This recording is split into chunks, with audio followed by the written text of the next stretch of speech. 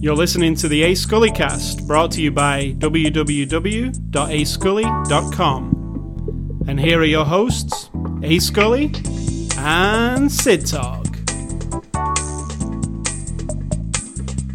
Are you ready now? Stop asking me. Are you ready?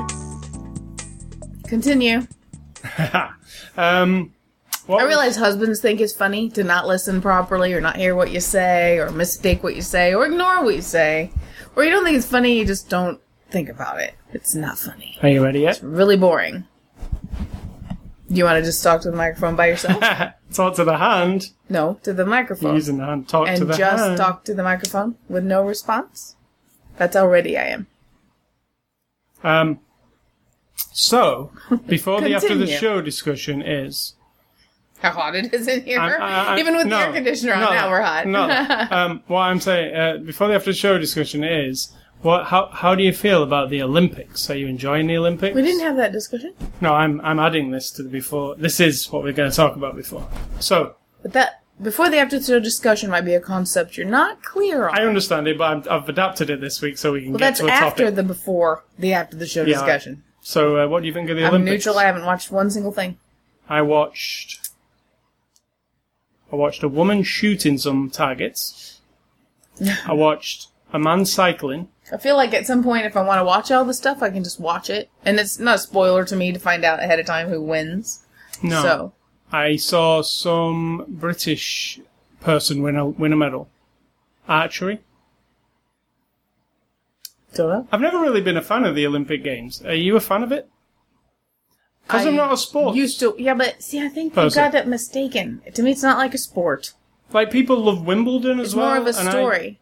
I just can never... It's a story when you're watching it, and they tell you everything about the people, and you are of that country, and so you watch the story unfold of whether or not your team or your individual wins that thing. And to me, it's not like watching sports at all. And we used to watch it every single year, and I remember staying up late sometimes because it was on different places, and you only got the highlights after 10:30 at night.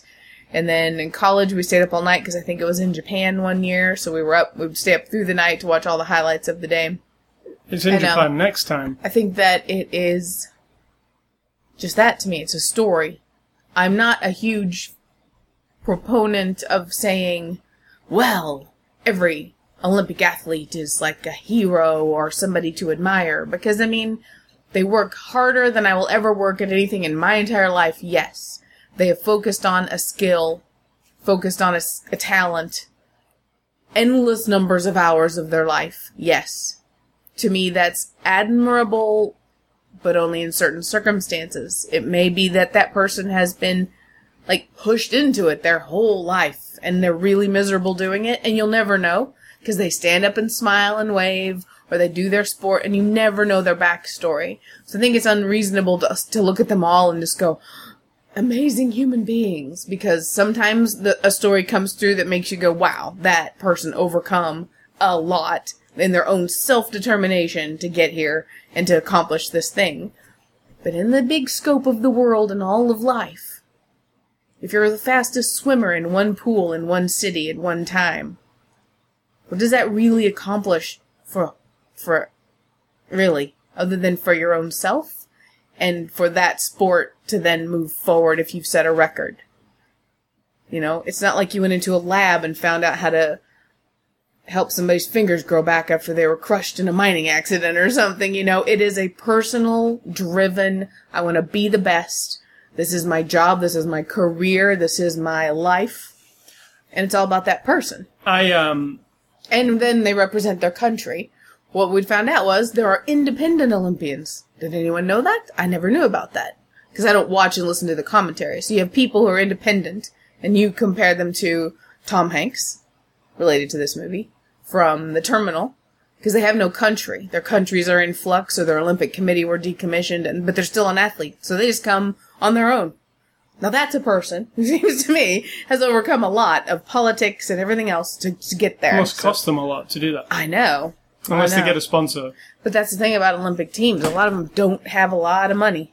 No, one of the things I was reading about this Olympic Games is how track and field isn't as exciting anymore because humans can only do a certain thing. So breaking records nowadays very rarely happens. You know, when we get a world record for the 100 meters. Mm-hmm. Because the times have got so good. Without enhancement, you're not going to get nobody's going to really go faster than that. So to get a world record is really like the long jump that we're talking about. Humans can only jump so far. We're not frogs. So well, young lady did the swimming, beat some record. So I mean, every time they're going to move forward a tiny bit. But I remember like back in the 80s when the Olympic Games was on, and there was world records all over the place. Like, but nowadays it's few and far between. People get gold medals, sure, but the world record aspect of it is less. So yeah, I've not really watched much of it. All I do know that the divers who were diving off the big Olympic high dive board into the pool were they postponed the whole thing because they messed up the chemicals in the water. The athletes were complaining that the water smelled like, quote, farts. And then they did testing on the water, and apparently they put too much chemicals in and it needed to cure for 3 days, so they had to postpone that for 3 days. And it was affecting the health of the divers. They were getting really sore eyes. So, what the hell? There's always problems, I think, on a big scale. And that person who fell off the bike, I actually saw that too, which looked really, really awful. It looked horrible. Yeah. So that's our Olympic coverage. Obviously, we're experts. Clearly. So this is Saturday, August the 13th. This is after the show number 440. The movie we're looking at this week is A Hologram for the King, 2016 movie, released on Blu-ray on August the 9th, so you can pick this up from this week. It's rated R for mature, and it's from Lionsgate. And Sid Talk, give us the synopsis of A Hologram for the King.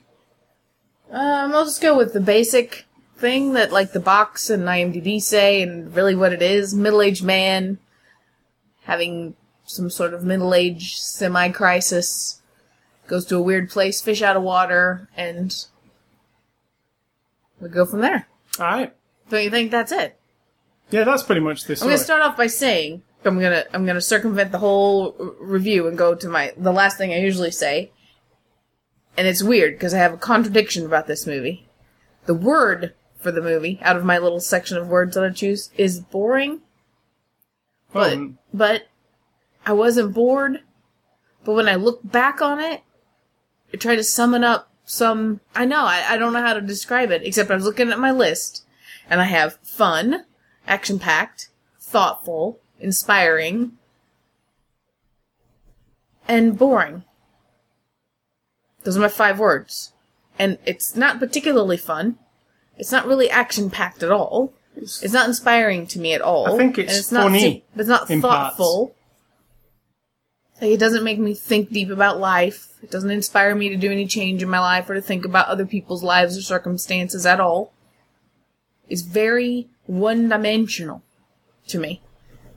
And while I enjoy through the movie, as we will discuss, it's quirky and it's different. Quirky in the way that I think of quirky being. And yet, overall, I found it a bit, flatline a little.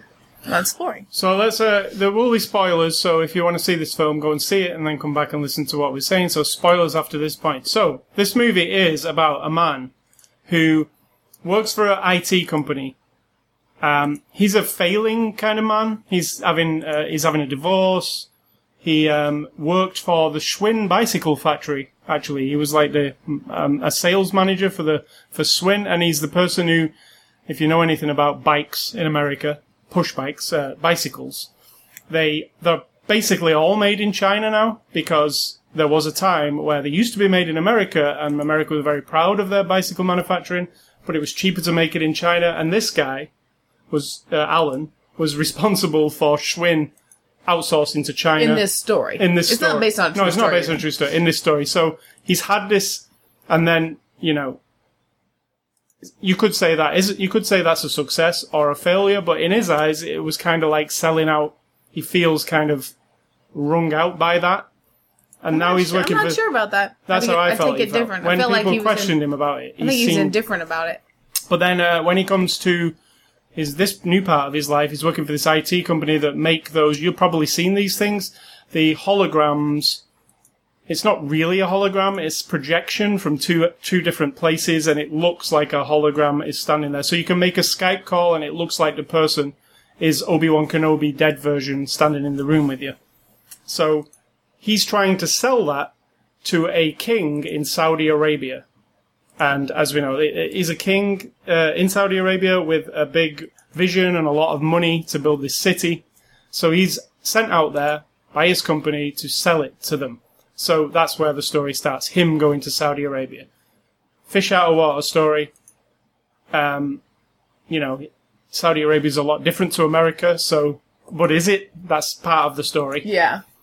But, and then we follow him on several months of him working in Saudi Arabia, and he goes through some life things, let me say. Kind of. Yeah. Now,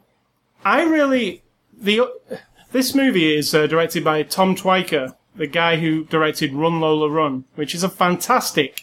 I'll tell you what Run Lola Run is, and it was made, 20 years ago? It's really... Was it already? Yeah, Holy easily. crap. It's a early 90s, I would imagine. So it's a really MTV generation music video almost, fast-paced, really interesting visuals, interesting music the entire time, very stylistic movie.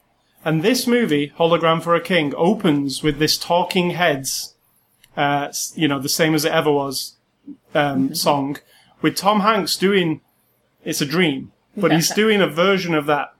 And it's really lively and it's really fun, and I'm like, wow, this is starting, it's moving, this is interesting, I like the visuals, it's like Tom Hanks doing a music video.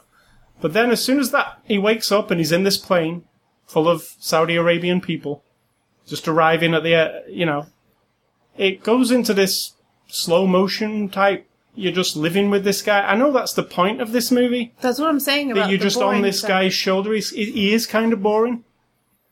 And it's a boring kind of job that he's doing, actually. Even though it sounds grand to go and sell a thing to a king, it isn't. He's going to a tent. He's being pissed around by people. His job's not really working very well. But it's not that interesting until he meets a few people. Now, I found some parts interesting. When he meets the lady from Sweden, and she takes him to this party, I found that part interesting. Because the culture of, she's Danish. Right. So the culture of them, which is more open and more sexual and more just open and lots of freedom and the different way of thinking, there's a whole different philosophy of life in that part of the world. So they're using that as a contrast where the Danish, that contingency of this other vendors of this company, whatever's going on to build the city, they're sort of in their own little bubble. Yeah, it's it's not accepted from anyone else, but kind of everyone gets it. They're just gonna have to do their own weird thing. I equate it to the people who work in Google. It's like you're all this thing, the outside world is that thing, and you're all almost like a family, and you do everything. But even inside this big city that's being built, everyone understands that those people, they're going to smuggle in booze, they're going to smuggle in drugs, they're going to do their sex thing. But the thing is, when I say that, it sounds more interesting than what it is. Because I'm all for a movie that just takes you on a journey and you follow the people around and it's understated and you get the comedy like Lost in Translation. It's not... It's the subtle... intimate feeling. Lost in Translation has a lot. Even... it's a better version of this. It's better, but it is that. It's because it feels intimate at times, like you're in the guts of a person struggling with a thing, and I never feel that from this person. He is so unattached from everything. Yeah, it feels quite lonely, right? Yeah. And he is a lonely character. But not lonely in the, I want this person to not be lonely anymore feeling. It's lonely like... doesn't care one way or the other about anything. He's a doormat. He's nothing. He wants to. I mean, he has in his mind. He wants to be better. His daughter needs money for tuition for college. His wife, he's going through a divorce with his wife. She keeps telling him to be better. I'm not sure I see that, but I And see what you're talking about. he's, there's occasions where he's on his laptop talking to his daughter or sending emails where it's clear he wants to send them money and, do that part of his life, but it doesn't ever seem to work for him, like making money or... But that thing itself is so empty and boring to me. The goal of paying for your daughter's tuition when she's already 21 years old and should just get off her ass and pay for it herself. I don't identify with that. The goal of pleasing this harpy woman who we only see for half a second and she's a real bitch. That doesn't interest me at all, because I'm like, just give her what she wants and back up. So none of his motivation makes any sense. No. I don't see him as a failure either. You said he's a failure, but everyone says that on all the write-ups and stuff. I thought that was... I don't see him as a failure at all. No, I mean, he thinks himself that he failed at Schwinn. He might not have. He might have made millions of dollars. Oh, and I don't think he thinks that. I think he thinks that what he did was probably the wrong move because it didn't earn him any popularity I points disagree. from I don't Americans. think he has any feelings about it at all. I don't know. Maybe I just made all that up, but he did. I'm just saying that from what I see from him, he did that. He made that decision because he was a company man, and that was his job, and he just did it. And then the world kind of changed around him, and he just kept wanting somebody to tell him what to do because he's nothing. He doesn't motivate. He doesn't aspire. He doesn't do anything. And that is his character because it is told to him. His wife tells him in an email or through his daughter that he never has no ambition or ambition. anything. Yeah, he's that kind of guy. It's like he has no self-motivation. But let me just say the good things. What I really liked about the movie, and there's a lot. I really like the style of the movie, like the Groundhog Day style. Like he wakes up every day, he's late. It is. Yeah. Every day he keeps waking up. It kind of shows his lack of ambition a little bit. He wakes up, he's late for work. He has to have this guy drive him to work. The guy driving to the work is fantastic. He's a Saudi Arabian guy. Favorite part of the whole movie. Who is unconventional. He's not driving an Audi and driving him to work in this, Tom Hanks sits in the back, he sits in the front. It's just this old banger car. It's, cool. Well, it's not cool. It's like an cool old banger American car. He's driving in it with him. It's... And he's kind of odd. He's kind of like, he understands American culture and he doesn't stand for anything. He doesn't have any intentions. He's just, but you don't know. That's the perfect thing that's the one brilliant thing about this movie. Every time when that guy takes him along for a little journey or he's with the guy, you're never sure if this movie's gonna put like a really dark thing all of a sudden. I thought. Because we're all on tune for that, unfortunately. There's a part where, let's say, guns are involved and some... scary place. There's a joke that goes wrong, which is it's a thing where you hear a lot, like where people say the wrong thing and they didn't mean it. Correct. I thought it was going to go to a dark... It doesn't, this movie, at all. It's just positive, mostly. I felt like it would go dark, but then put a happy twist on it, and I was like, I don't know what's going on there. And then it is what it is. And I love that. I love that part. Yeah, so good things that I liked about this movie, though. The way it was set up, him waking up every day, not knowing exactly what he's doing, and then realizing slowly that this is just... Nope, it's not organized very well. It's supposed to be meeting the king today. Oh, he's somewhere else today. He might be here tomorrow. It's supposed to be meeting the nephew. Oh, he might come tomorrow. Who cares? It's like nothing for him to do. He's just wandering around and he's got the pressure of his boss back at work saying what the hell's going on, when are we getting something sorted, and there's nothing he can really do about it. He's just there. So I loved all that part of it. It seemed interesting. Now, I liked how it looks, because it is really not filmed in Saudi Arabia, filmed in Morocco, but I don't know the difference, to be honest. The guy... No, it sounds terrible, but yeah, if it's sandy and it's deserty... It looks amazing. If you showed me something lush, I wouldn't know if it's California or a rainforest or Canada or Africa, a jungle in Africa. I'm not going to know the difference from looking at stuff. But the cinematography and how this movie looks is awesome. I think it looks really good. It's always intriguing to look at. I loved it when he pulled up to the... the place where the hologram is going to be presented, and it's this big tent, this cool, But it's really cool. I didn't really understand cool tent, why but they were he was saying insulted he was are we slumming it in this tent? But the tent was awesome. It had air conditioning in it. The air conditioning breaks down. Yeah. But I was like, that's another thing. I don't identify sometimes with some of those things, because I think, oh, that'd be awesome. Like, he's in this cool hotel. I liked all that part. I liked when he met, obviously those are the best parts, where he meets Yusuf and they go driving in the car. There's one moment where they go driving in the car and, you know, it's Muslims only in this particular zone, and well, it was a highway that instead of going through Mecca on the road, you would take a diversion and go around. So they go through. Because the guy's not paying attention, and he doesn't give a shit. I found that really interesting, all that part. And, but I thought it was all just touched upon and vague. It wasn't really... It didn't further anything in the story. It felt just like a little adventure. That was it. Correct. It didn't seem to enlighten him no, at all. He just That's looked at my it thing as, about... It's beautiful, he kept saying. And he has no reactions to anything. Like that's because he is a bit of an empty kind of... His life's been sucked out of him by his divorce and his... I think you're wrong. I think he is like that. And that's why he ended up with a divorce and a boring job and a lackluster career. Because he's that. Because he's nothing. I wouldn't blame the divorce. I wouldn't blame having a kid. It looks like he's just been coasting to me. And there is a journey in this movie, don't get me wrong. He has a journey, and there is a romantic side to it that would change his life. And it happens towards the end of the movie.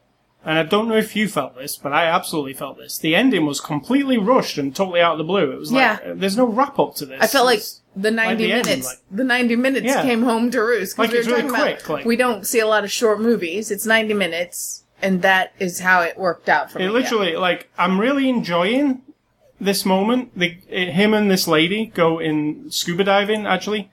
And it's like a lovely kind of moment between them. And then it cuts to him telling his boss that he's not coming back now. He's postponing coming back to the States because he's, something going on here. And then it cuts to black and that's it. Like, and I was like, wow, that felt like super rushed. Like, sure, you could have wrapped that up better than that. I mean, I understand what was going on, but it just the problem is, I believe, that we don't understand what his actual... We attach a lot of words to it. You say he's a failure, and he's got the divorce, and his job is blah, blah, blah, and all this, but there's no beginning to this person. Like, none of that makes a person. So by the end of it, when all of a sudden he's learned what?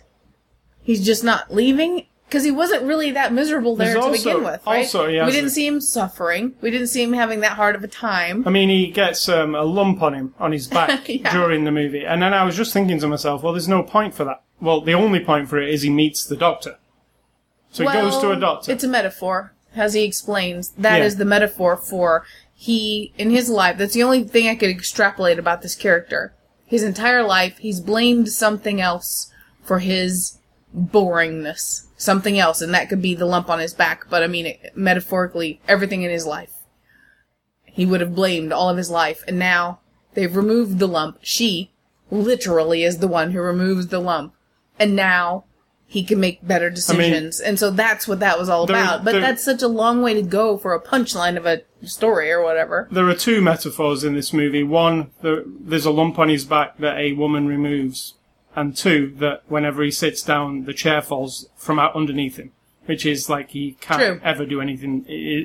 No matter what he does, he can't settle somewhere. Yeah. Right, so there are several moments where he falls off a chair or a chair breaks. Slapsticky kind of comedy, and it gets a bit thin after a while, I thought. Because I'm not sure what they're trying to say exactly by that. No, but it's because we don't see a point when no chair ever breaks for him again. We see a chair. This is the idea. Throughout, he sits in a chair that breaks, and then he sits in a chair that doesn't. And then he sits on a thing that breaks, and then he sits on a thing that doesn't. And then he sits on a thing that tips, and then he sits on a thing that doesn't. It isn't as if every single thing he sits on for the first 45 minutes falls apart, and then a revelation happens, and now every chair is stable. That sounds like a boring way of doing the metaphor, but that didn't happen either. It was really random and weird. The thing at the beginning with the cool Talking Heads music video thing, which I want to refer back to, which felt like it had a lot of energy. Like, it was really cool. Like, it was a cool opening. The whole movie was going to throw that at us. Like, I thought, that's a real smack bang open to a movie. I can see instantly that this movie is not 100% based in the real world. It's going to go into this guy's head. Yeah, exactly. And I like that. I love that. But then that never happens again. I mean, Like there Pi. are some. You know? Like There- a pie kind of are we in his head or are we, Yeah. you know? I mean, don't get me wrong. There are some dream sequences in the movie. There are a couple. But they don't match up to that beginning opening. That is a really strong opening to a movie, I think, and then it never matches up to that. In fact, it's all downhill from that. In my eyes, that was like the actual high point of the movie. This isn't a bad movie. I actually throughout the 90 minutes, and it seemed to fly by. It is a short movie. yeah. I enjoyed it minute to minute. I was like, this is funny. That's an interesting situation. That's romantic. That's interesting with the hologram thing, but they just touch on it. The king might as well not be a hologram for a king. The king is nothing, really. Right, it's completely separate Yeah. from what I would think is the theme of the movie. Like, it's not even clever. There's no association here with... The only thing I could pull together was, the story of the king's new clothes, or the emperor's new clothes, which, in the story, their clothes are actually not there, and everyone pretends like they are, so as not to humiliate the king, or the emperor. And so it's like what is it called, like a red herring, or a MacGuffin in the story, that's not really the thing, but that it symbolizes the thing. So to him, selling the hologram is the thing, but it actually isn't the thing. But it just doesn't come together. I mean, like it comes together as in. You have to work really hard to come to that No, I conclusion. mean, it comes together as in he. Well, we're already in Spoilerville, but he doesn't sell the thing to the king, and China sell it to him cheaper. So that's his Big spoiler. So that's his Schwinn experience. But he doesn't even care. Turned on his head. No, he doesn't because There's he's no found reaction. love. Yeah, but there's no oh, circle of life. I No, screwed over my company. I just think it's not done. I mean, how the character is at the end. He finds this beautiful lady. He's obviously going to have a relationship with her. It's going to be a difficult relationship because of the Saudi/American, Maybe. culture clash. Maybe not. And this is not my idea. I won't take credit for this, but I did read a post on the IMD message boards from a Saudi Arabian who their complaint about this movie. This was a Saudi Arabian woman about it does never go into unless you go and look up. Oh, why is it a big deal for a American man to go with this Saudi Arabian woman?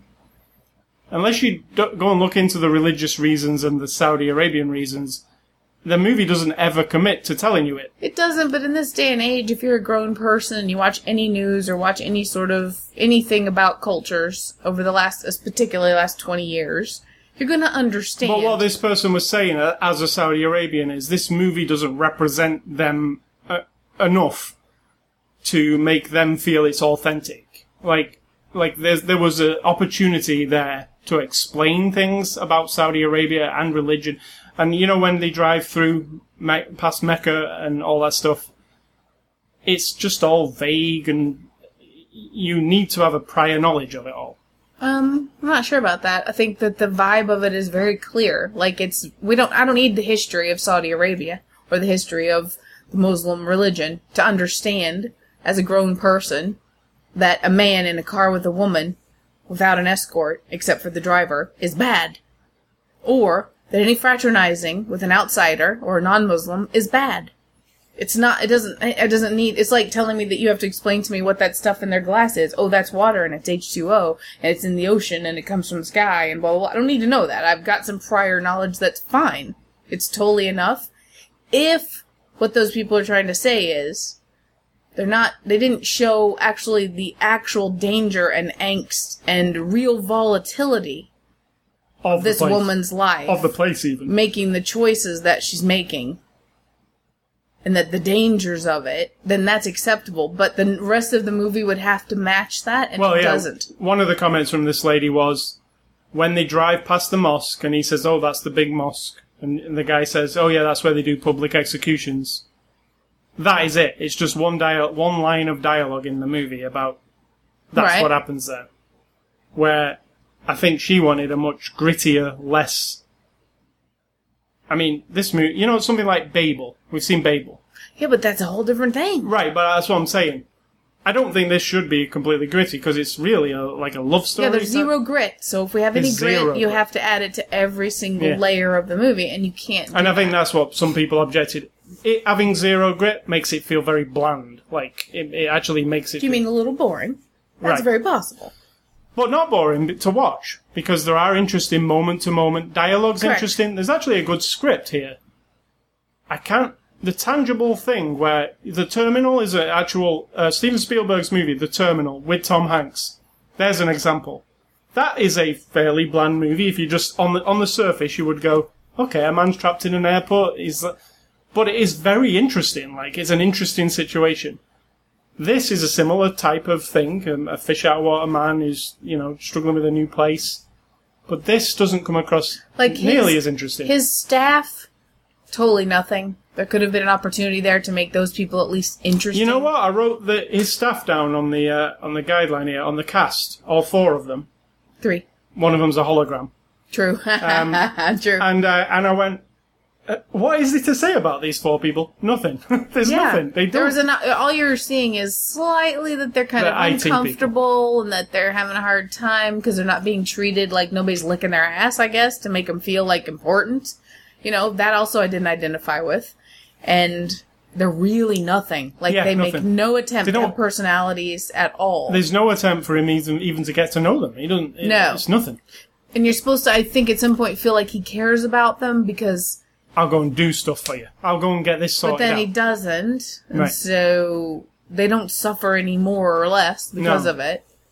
No, they're really... his little IT team, where when he walked into the tent for the first time, I was thinking, right, most of this movie is going to take place with this group here. Trying to sell the hologram These are movie, his- which of course is our red herring. We're going to see the rehearsal for them selling it. It's going to be all kind of interesting stuff between all that. That isn't what this is at all. And in fact, those 3 people, they get barely used. So yeah, this has a lot of... Yeah, you're following Tom Hanks basically the whole time.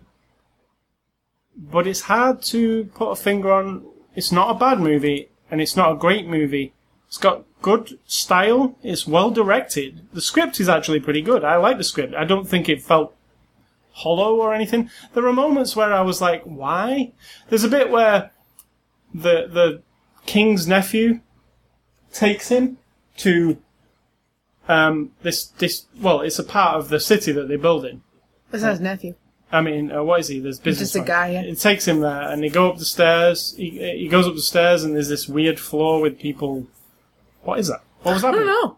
No, I didn't understand it either. I mean, I understood that it's probably the contrast and what I've heard of other people who have actually traveled to Saudi Arabia and other countries that are similar, that the contrast between the poverty and the people on the lower end of the economic spectrum and the outlandish Right, height, so they put height. them next to each other. So what we're saying here is we're building this city, like this vision of the king wants to build this massive city, and he wants to be like, what's the city? The other one, the big one. That's the big deal Dubai. right now. Dubai wants to be that, and so it's all about flash. And this building is massive, and then from the front you're like, whoa, it's really impressive. And then as he starts to go up the stairs, you can see that somebody's been trying to build it now probably for years, and it's crumbling already before it's even done. And then we get to a floor of the building where there's like really sweaty, dirty, very poor people fighting. That floor. And then he keeps going, and then there's a luxury apartment right above. And where does he end up in the end?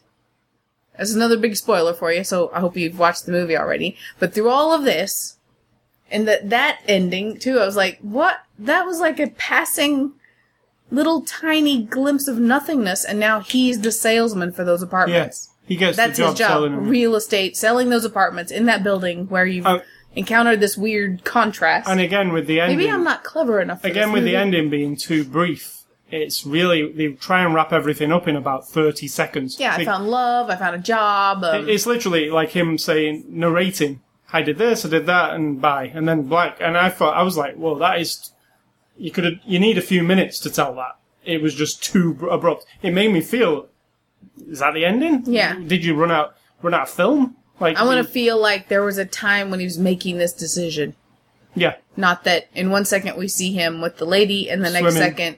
Because the thing is, like I said, he wasn't suffering the whole time he was there, really.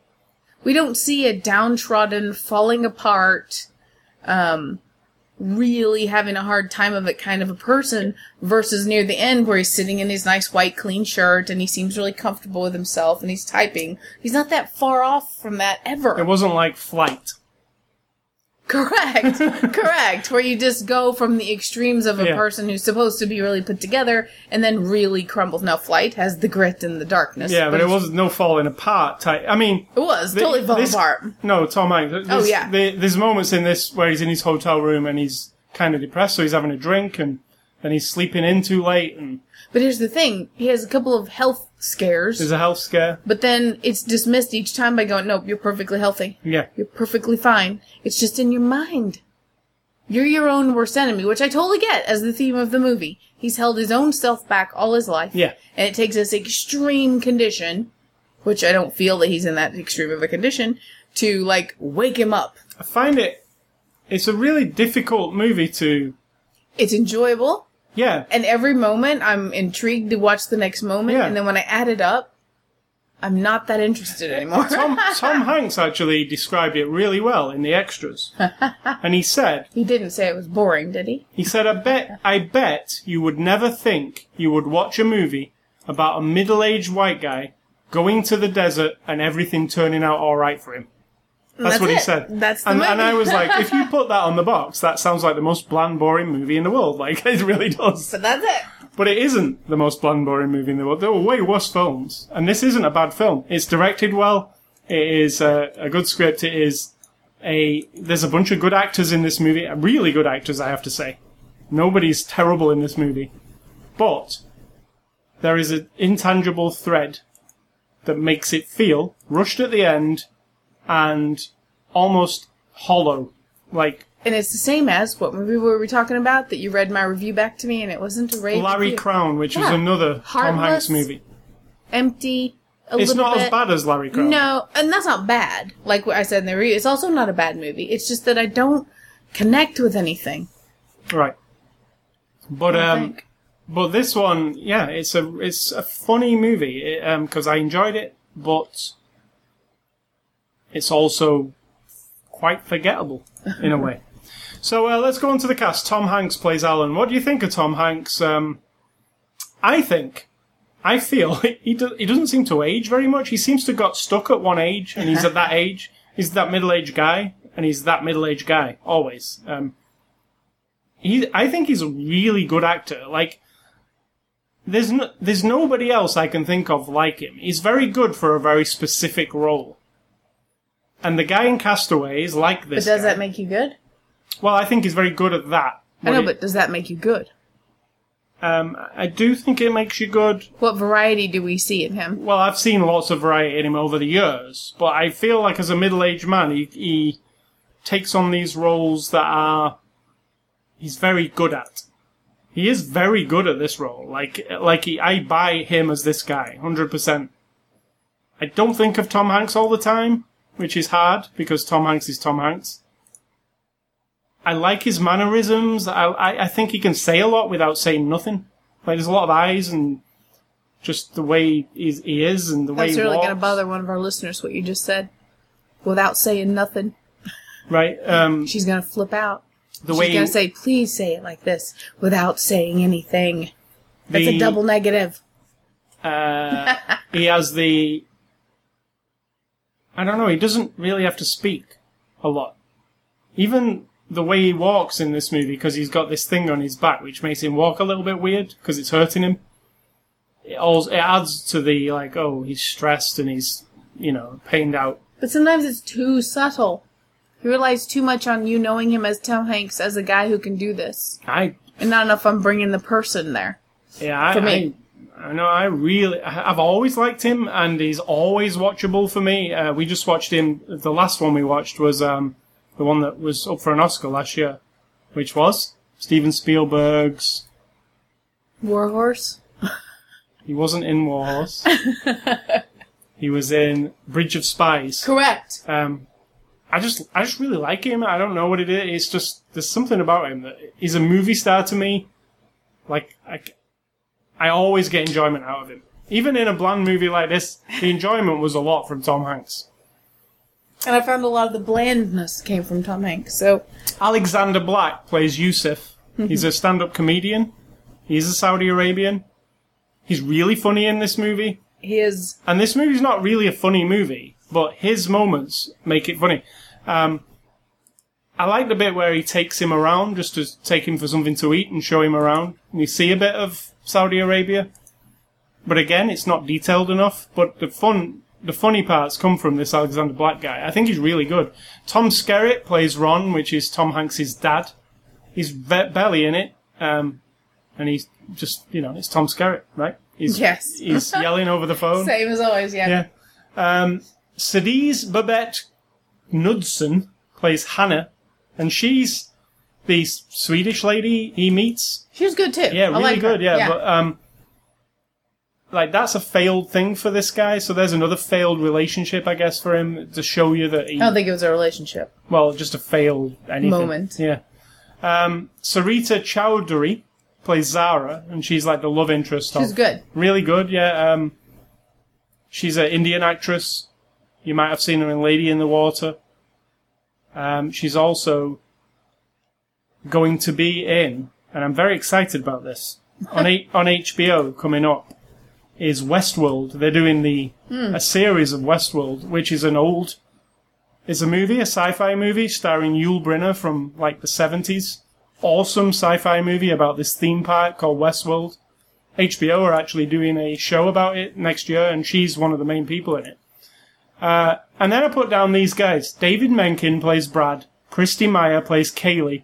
Megan Machasko plays Rachel. And Ben Whishaw, who we all know, plays Dave.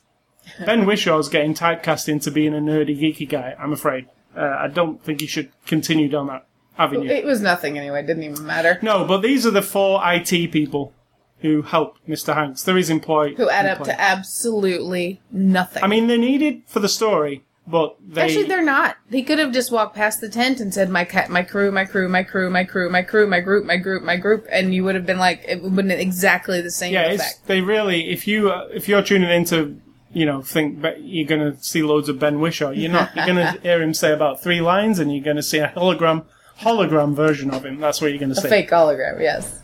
So this is directed by Tom Twyker. I believe that's how you say it. He directed Run Lola Run. I love that movie. It is fantastic. You should see that. You should watch it again. Yeah, I've got it on Blu-ray, actually. I bought it when it was on sale on Amazon one day. He also did The International. I don't know if you saw that one with Clive Owen and Julia Roberts. I don't think so. It's an action movie. It's a bit Bourne-like. It's quite good. He did a segment in Cloud Atlas. It's actually the segment in Cloud Atlas that features Tom Hanks. That's how he met Tom Hanks. He's in all of it. Tom Hanks. Yeah, but he's the main bit, the really far off in the future one. I mean, he's in every section. He is in every section. Okay. But the main bit that's far off in the future, that's the bit that Tom Twyker directed in Cloud Atlas. My least favorite part of that entire movie. Yeah, I mean, Cloud Atlas is a very divisive movie also. Yeah. Not boring. No. Because you're going, what the hell is going on? No, and go back and watch Run Lola Run, and that is not boring at all. That is like super in-your-face kind of movie. It could also be, it comes off as a bit pretentious if you don't just go along for the ride and go along for it. Yeah. There's also a Phineas and Ferb episode where you can kind of see Candace doing a little bit of a Lola Run spiel. So, I like this director. That bit at the beginning where he did the Talking Heads video, that reminded me of Run Lola Run, like going back to that. It made you want to be in that. With the poofs of purple smoke, and it just looked cool, and I was like, wow, keep this energy up for this movie, It'll be really cool. But unfortunately, it doesn't do that. There are some special features on this Blu-ray. There's From Novel to Screen, there's the making of A Hologram for the King, and there's Perfecting the Culture. It totals about 40 minutes actually. I kind of enjoyed that more. A lot of interviews. Than the movie. I like the Perfecting the Culture one because they had this guy on set, which they do in a lot of movies, who was a Saudi Arabian guy, who, even though they weren't filming this in Saudi Arabia, and the actors were not Saudi Arabian mostly, he had to kind of correct everybody, like, that accent is wrong. He didn't say any of that, though. It was like one line he said of... No, he did in that last one. The last documentary, the 10-minute one about him. I mean, he spoke for about 10 minutes, but that guy was saying that he had to correct people. The lady on the desk who did the was the secretary. She's not Saudi Arabian either. And he said the difference between... He said, if you're Saudi Arabian and if you're Moroccan, which is where this was filmed, Morocco, the accents are so different, it's like you wouldn't be able to understand each other. So, of course, they're completely different countries. Well, he said the accents, even if they were speaking the same language, the accents, he's like comparing it to like somebody who lives in Liverpool in England and somebody who lives in Wales. It's difficult to, so he had to keep adapting these people's accents, telling them, you know, you got these 3 letters, he said, in the language that people who spend a lot of time in Saudi Arabia use those letters. It's like an inflection. They use them all the time. As soon as they leave Saudi Arabia and live somewhere else for a while, everybody stops using those. He had to keep telling them to do it again. So, I like that. This guy, he also said, like, you know, if Saudi Arabians are watching this movie, this doesn't look like Saudi Arabia. These signs on these shops are not right. The whole thing, he was in charge of that. Yeah. So I like that, because there was detail put in this movie to make it appeal. Because he said a lot of the production company, we saw at the beginning of this movie, there's about 7 different production companies. They sold it really hardcore to Saudi Arabia also, so it had to appeal to both audiences. So he made sure that that was accurate. But Saudi Arabia audiences complained because it wasn't... Representative, yeah. It didn't go enough into their culture. So there are the extras on the Blu-ray. They're okay. It's mostly interviews. There's some on the set stuff. Not much, though. So, thanks to Lionsgate for the Blu-ray, I'm going to say, it's a weird movie.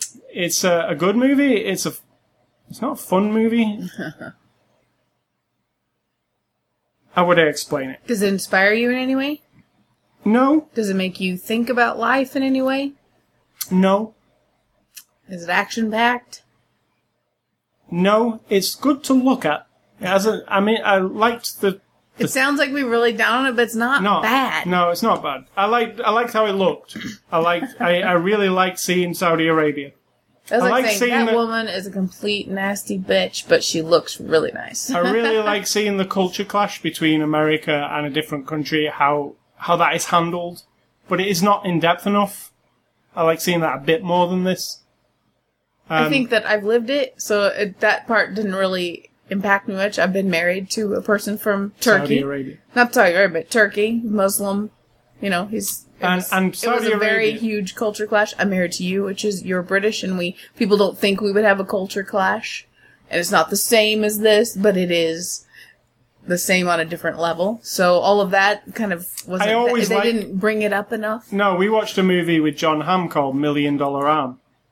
Yeah. And that was a movie about an American baseball promoter going to India to recruit Indian kids for baseball because they play cricket there. And the culture clash of that was exactly what I wanted. It felt right. Or even on a not as high quality level, the one with Sweet Home Alabama, when the African young people come from Africa and to get homes and jobs, and she's their like agent person or whatever. Yeah, there's another one where you see the culture clash. But it's not done as well, but the difference in how they perceive all of life versus just coming to America and plopping them down, and how they have to handle a job, and that was handled in a more like, oh, I see what you're trying to say here kind of a way. But this was mostly middle-aged white guy American coming to Hyatt Hotel. Yes, it was. Yeah. Like you're living in a little mini America. Yeah, I mean, how different is a hotel?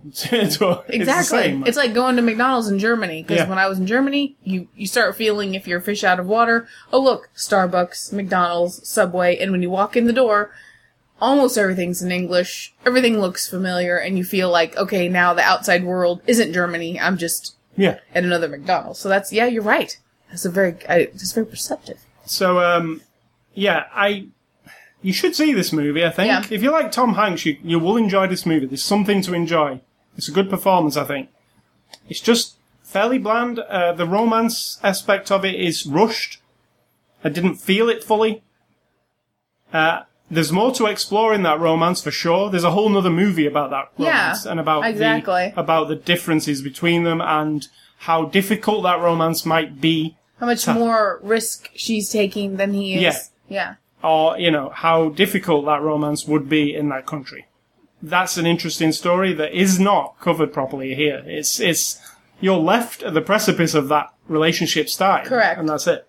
So, I was going to say I want to see a sequel where that happens, but I don't actually want to see a sequel. No, exactly. That's a shame, too, isn't it? Yeah, so I'm not rating this low, and I'm not rating this high. It's right in the middle. If you like Tom Hanks, I think there's something you will get out of this. But it isn't the best movie of the year, either. So, I don't know if those are the only two measures of a movie, but... So if you want to enter a contest, go to ascully.com and enter a contest. Say, if you get 90 minutes to blow, it's a good short movie. Yeah, and like I say, it's made well. It's got good actors in it. It's a fairly interesting subject. It's just... lacking. Yeah. It's one of the... It's the intangible thing you can't sometimes put your finger on exactly why it doesn't work fully. Agree. So if you want to win, go to ascully.com. You can win a Blu-ray copy of The Huntsman, Winter's War, which is the sequel to Snow White and the Huntsman, which, incidentally, we will be reviewing next weekend. So try and win a copy. Which has no Snow White, by the way. No, it's actually the prequel to Snow White and the Huntsman. So, yeah, go and win a copy and come back here next week for our review of it. Movie recommendations, I am going on the subject of A Hologram for the King, a much better Tom Hanks movie called Castaway. You might have heard of it. It's a fantastic performance, I think, because it is him on his own. It's outside is normal. Yeah. It's really... I was going to say it's really fun, because it is. It's actually really fun. It's a fun movie about a man being cast away. It's also terrifying at the beginning, and it's also enlightening, I guess, at the end. It's a really great movie. I love it. It's really good. My second one is, I've said it before, Run Lola Run from this director. It's a movie you should see, that one. I mean, I really rank that high. I've not seen it for 20 years. It's up there with Hannah. But it is a really, really... Yeah, it also reminds me of Trainspotting, how that has a load of energy in it too. There's energy about it. So yeah, Run Lola Run. Sidtor, what are your recommendations? My recommendations are, and you're all going to be shocked by this, because I've been doing this thing where I've listed all of the movies I've ever seen, or tried to keep track of from my IMDb list in alphabetical order, and today, because we were talking about how short this movie was, I was curious to see, because we were saying you don't get really long movies, like we like 3 and 4 hours, and you don't get a lot of these really short movies, so I reordered my list in order of runtime, and among some of the shortest are, remember, these aren't, I'm not relating them to this movie, it's just recommended movies I've seen. Quality is subjective. Hellraiser is only just over an hour. Hellraiser Revelations, not like the original one. Straight to video. Nightmare Before Christmas is also quite short. Yeah, you know why? Because that motion capture thing takes a long time. And Corpse Bride is also on there. It's less than 90 minutes. In fact, it's only like an hour and 10 minutes or something. Fern Gully, which is animation. That's a short one. And, should say Lady and the Tramp. I like Landy and the Tramp. Lady and the Tramp is incidentally my favourite Disney movie. I knew that it was, and that's why I was mentioning it. Yeah, Lady and the Tramp, definitely the best Disney movie out there. So, those are my recommendations, because they're short. And what I found was, all the ones I've been watching on Svengoolie, which we've described what Svengoolie is, horror movies presented on Saturday nights by a horror host, they're all really short. Original. In fact, 1 hour... is some of them are 60 minutes, 63 minutes, 65 minutes, and that's the original run of the movie, not his version. The original Evil Dead is fairly short. It's less than 90 minutes. That's good. It's a little much. You wouldn't want it to be very long. So, yeah, that's it for this week. Games and A Scully stuff. I've been playing one game this week, and it's a big, huge game that got released this week, No Man's Sky. I wanted to talk about it last week, but it only came out this week. So, you've actually seen some of this, so you can cast some of your... wisdom aspersions on it. So No Man's Sky is it's kind of a different game than most other games. It's not Call of Duty, it's not FIFA Soccer, it's an exploration game, which we don't have many of. I was trying to think of some this week, and Mass Effect was an exploration game, but it was stored down this story. Very linear. Very linear exploration game. And there's other ones like Grand Theft Auto, you could say, where you can just go where you want and look for stuff. Also linear. Well, there's a story. A linear story in a game is there is a straight line from where you start to where you need to end to finish the game. And that means there's a story along the line, there's a tale that needs to be told, and there's like a story, a beginning, a middle, and a resolution at the end where you're probably going to defeat the bad guy. Now, as in Grand Theft Auto, or the Mass Effect, there are little side roads that take you off of the main. 2 different quests. And you don't need to do them, they're not required, they are all of themselves little exploratory things, and so they all loop back to the main story, and you will, no matter what you do, unless you quit, you're gonna end up finishing the story. The credits will roll. Yep, at one point you're gonna get all the way through it. Now, this, you sold it to me as this. It's just huge. Like, it's huge. There's nothing there. There's these planets to explore. Every single thing is different. Every single place you go is going to be like these, like, trillions of planets and all this plants and animals and everything. And it'll be amazing. Every planet's going to be different. And I'm watching you play. I've seen you go to about 7 or 8 different planets now. And here's what I would say. It is that linear story because as you have described, and as you can tell now because you've been talking to some of the aliens. I'm learning the language. You're learning a language from the different solar systems that you go to, whoever is the dominant species, I'm assuming, like humans are here, as far as we know. Seems we're in the deck. So you hear about their culture a little bit, you get some of their language, and what that means to me is, because you're finding out about their history a little and their personality, that they are part of a big story, and now you've just jumped on that line. You're on the line from where you start to where you finish, which you have described as the center of the universe, and there will be some resolution of the story there. Right, so it's the same as every other game. There is a line between here and there. The difference is the tributaries, the little side streets and side rivers that you can take, are going to be endless. I don't think that adds to the quality. Yeah, this game is not different than them.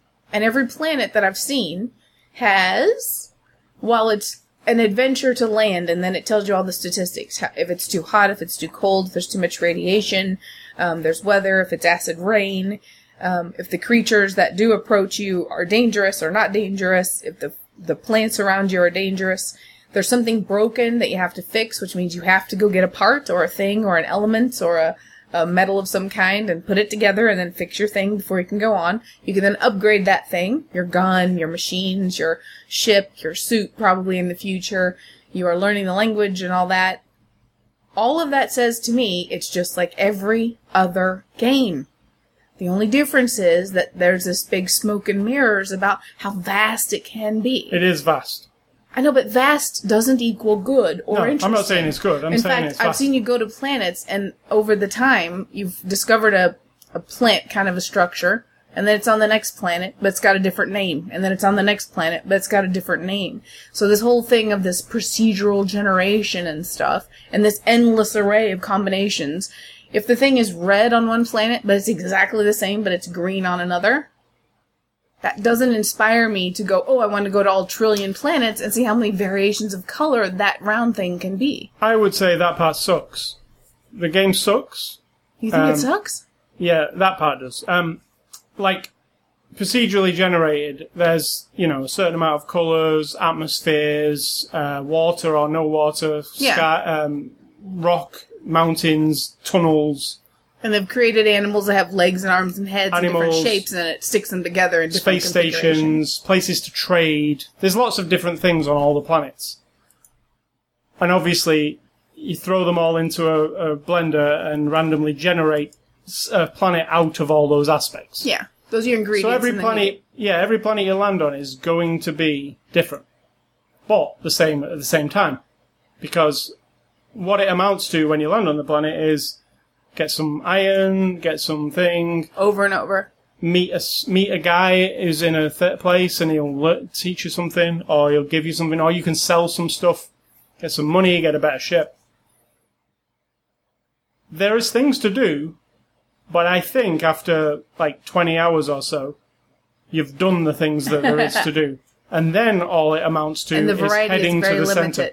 Yeah, and it's just about accumulation. Yeah. Because what you can do in the game is upload your experiences. Like, I found this creature, I found this plant, I Right. found this thing, I made this thing, I did this thing, I did this thing, and That you keep part's uploading cool. it. But if you went back and had a chart with all the images of everything you've uploaded, there'd be many things that are repeated, but it's just on a different planet. And so you're actually just sort of doing, it's like when you've said before in some games where you have to go to a point and then you have to go backwards and come through it again because they want to extend the game.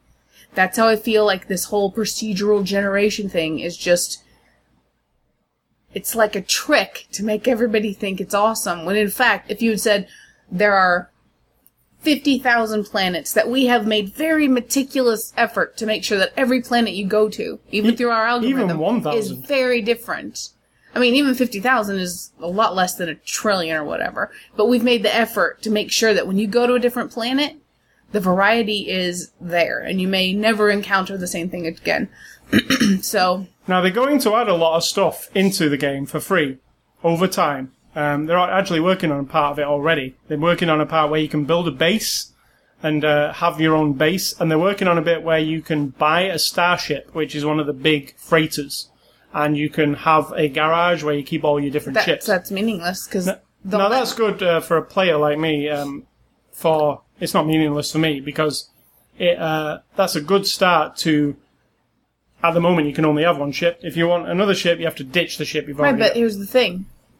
Who gives a shit if you have a big ship where you can put more ships on it? Because you're just going to other planets, finding the same stuff, and getting more ships to put on the ship to go to more planets to find the same stuff.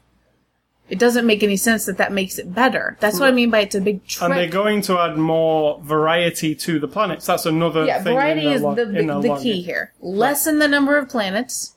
No, they're not going to lessen because it'll always be the I'm same. not saying they have to. I'm saying don't sell it as if that is the big deal. Because that doesn't do it anything. is the big deal because it's never been done before. So it's a big deal for technology as it goes.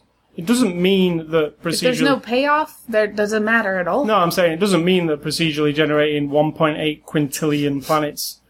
It's a feat, and it's a technological thing, but there's probably a reason it's not been done before.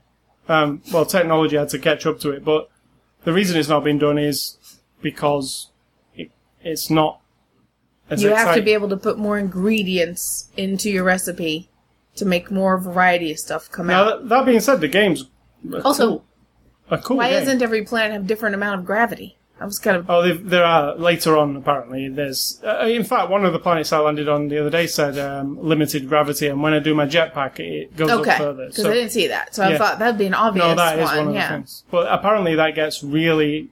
Further into the universe, it gets out of control. Like, there's places where you're just, like, floating off. You have to... I mean, I'm not saying I know exactly what can make it better, except more variety to make every single time you pick up your ship and leave and land on another part of that world, because the way it is now, every planet you're on, when you look at it from a distance, and you look at Earth, for example, you see big land mass and then water. Well, we know when you zoom in that if I walk from one end of our continent, for example, to the other, I'm going to encounter everything from jungle swamps to deserts to frozen mountain peaks, all of it. And on these planets, there is none of that. It's all the same. This There's is a little bit of water and there's a little bit, it's all the same. Even when you fly over it, there's no variety inside that planet. No, I mean, it's... Technologically, they've gone as far as they can with what they've got, I think. Like... I don't know. I mean, they didn't think they could do this. I mean, on the PS4, like, in the future, I imagine, say there's a No Man's Sky 2, for instance, and it comes out in another 5 years, the leap in technology by then, in new consoles, that's not necessary. I think would allow them to have more things on planets. Because in one planet now, they could have the variety. They could have a green section and a sandy desert section. I don't know, and I think it might be a technical limitation to it. How? Because you can only see so much distance when you're standing there. So if you were to get up and get in your ship and fly partially around the planet like you do now... Well, Now, there are sections that are different on the planet. I landed on a planet yesterday that was green, and when I started flying my ship forward and went like a few hundred miles that way, it was snow peaks, and right. so that did change. It wasn't the same as the beginning. There is a day and night cycle on every planet that makes it look different too as that happens. There is like extreme weather at night time, so you can't really be out in the open. There's a lot added. There is a lot of stuff to this game. But that doesn't make it good. But, no, I mean, it is good. It is fun. It's Yeah. fun to watch. It's a cool for a looking little game. while. And then I'm like, you're like, oh, look at that cool thing. And I look up and I'm like, it looks about 90% just like the other thing you just said was cool. So Yeah. I'll look the next time you find See, a cool I think thing. that's it. What we actually want, me and you, like it all to be different every time. Like, I want that too. To go to every planet and it all be different and it's different everything. Like, the structure even looks different that you walk into. That is technically not possible right now, I don't think. I don't think our computers are... I disagree. I don't think there's enough space on a disk to do that. I don't think... I disagree, because you make more options. It doesn't have to be one option. So far, every space little station you've been in is exactly the same that I've Well, seen. there's a few different ones, but yeah, they're the same kind of look. Yeah. So instead of having 5, you could have 500. Right, and that's where I'm saying you take up too much space. Like, the... How can quintillion number of planets not take up too much space? Because they're generated randomly. Those space stations are not. Those are actually made by the people. They're not random. They're made. Like, somebody drew those. But those planets are not drew at all. It's just maths that makes it. It goes rock, rock, rock, rock, And you rock, can do the same tree, thing tree, with your tree. space stations and your aliens and everything. Yeah, I think that is either a technical limitation or they didn't have long enough. It took 5 years to make this game, which is a long time for a game, I but think they got hung up on the majesty of how humongous it's going to be, and everybody's going to want to spend endless amount of hours floating around the universe, exploring, and that's what got them... now I still want to go and float around the universe and explore, so it hasn't wore off. Because you don't know exactly what's Yeah. going to be on the next one. Exactly. True. But when you've gone to enough of them, Yeah, maybe in another 10 hours. and I it's might- actually the exact same thing you do every single time. You land, and you find a thing that says if you find this and this iron and this oxide, and you mix them together, then your gun's going to be better by 10%. And you go, oh, cool. And then you spend an hour and a half Yeah. finding those things. There's a lot of grinding. Getting distracted, finding other things, and miraculously, on every single planet, all the plants look alike. Like, that's just kind of how they've worked it out, I guess. I mean, there might be a subtle, tiny little difference, but... Yeah, some have grass on them, some are water. Some But on this planet, if that plant's red, it's always going to be carbon. And if it's yellow, it's always going to be Right. zinc. And so that kind of stuff, I understand, is a limitation. There's a bit Then of a don't sa- try to sell it to me as an endless possibility. There are some really cool moments in the game, though. One, there's no loading times. And That's if, cool. If there is, they're masked somehow. But if you see a planet and you fly towards it, you will hit the atmosphere, you will break through the atmosphere, and then you'll be on the planet. If you want to leave the planet, you point the ship up in the air, fly up into space, you're in space. If you see a space station, fly towards it, fly inside it, go inside the corridors, get out of your ship. All those things are awesome. I mean, it feels like you're exploring. It feels like you're in your little ship. If you see something, you can get to it. Awesome. If you're on the planet and you see something in the distance, you can just walk to it. You know, it's all, the exploration part of it is awesome. I've never seen that done before, flying down to a planet without it loading anything. That's a breakthrough for me. But other people need to do that in their games. You realize we're giving this more of a review than the movie. But, in terms of things to do, I think in a year's time, when this game's been patched and patched and patched and things have been added and things, it will be a wildly different game, I think, in a year's time. I think they'll add a lot to it. Is that how our expectations should work now? It's just not great when you start out, but that's okay. I'll wait it out. I'll go ahead and give you my money. No, I actually think it's great when you start out, but it could be exceptional by the time they've finished. I do think it is it's an achievement. It's not much like this, exactly like this. Minecraft, some people compare it to. I don't, because Minecraft is more of a building thing. This is not a building thing. This is an exploration thing. A survival thing, maybe. Minecraft, you have to survive when the zombies come and you have to kill them all. This one, you have to survive the elements and survive robots that come after you sometimes if you're being a dick on the Just planet. like every other game. Almost. But it's not really a full-on survival game. Yes, you have to craft stuff together to make your suit better and make your suit actually charge your suit up so you don't die. But you will die. You died a few times. Yeah, I've died on purpose every time I've died, apart from when I got attacked by space pirates and they killed me. So, No Man's Sky, it's on PlayStation 4 and PC. The PC version is not working very well right now. Probably wait until it's patched. But the PS4 version, it runs fine. We've not had a crash. It looks cool. It runs perfectly. I've never seen a stutter or a hitch or anything. So, what is Svengoolie, Sid Talk? I described it already. And what is the movie that is on Svengoolie this week? Night Monster. And that is Bela Lugosi. And we shall see. And it's from 1942. We'll be watching that later today. Jimmy John's. That's for dinner. We will eat a sandwich from Jimmy John's. Yes, because I'm still coughing my head off, and we have turned the air conditioner on, but it's still quite warm in here because it's been. We've kept it on. We've not turned it on like we used to at 70 degrees. No, it's on 85, but still, it's on just because I got sick, and I could actually not be hot and miserable at the same time. I'm not quite that brave. And if I get in a coughing fit and I'm hot and sweaty, I just get super bitchy. It's not as hot in here because the days we didn't have it on, I was wet through at the end, and I'm not. Yeah, no, we're good. So, what is your advice before we leave this podcast? It's actually something, strangely, that I've thought before, but we've been watching a British Brother, Big Brother UK, Celebrity Big Brother UK, and there's a young man on there from America. I've never heard of him before. His name's Frankie something. He's Ariana Grande's brother. Okay. And she's a pop star. And he's young. Yeah. And at first I thought he'd be really annoying because he's quite over the top, but he's actually quite good. I like watching him.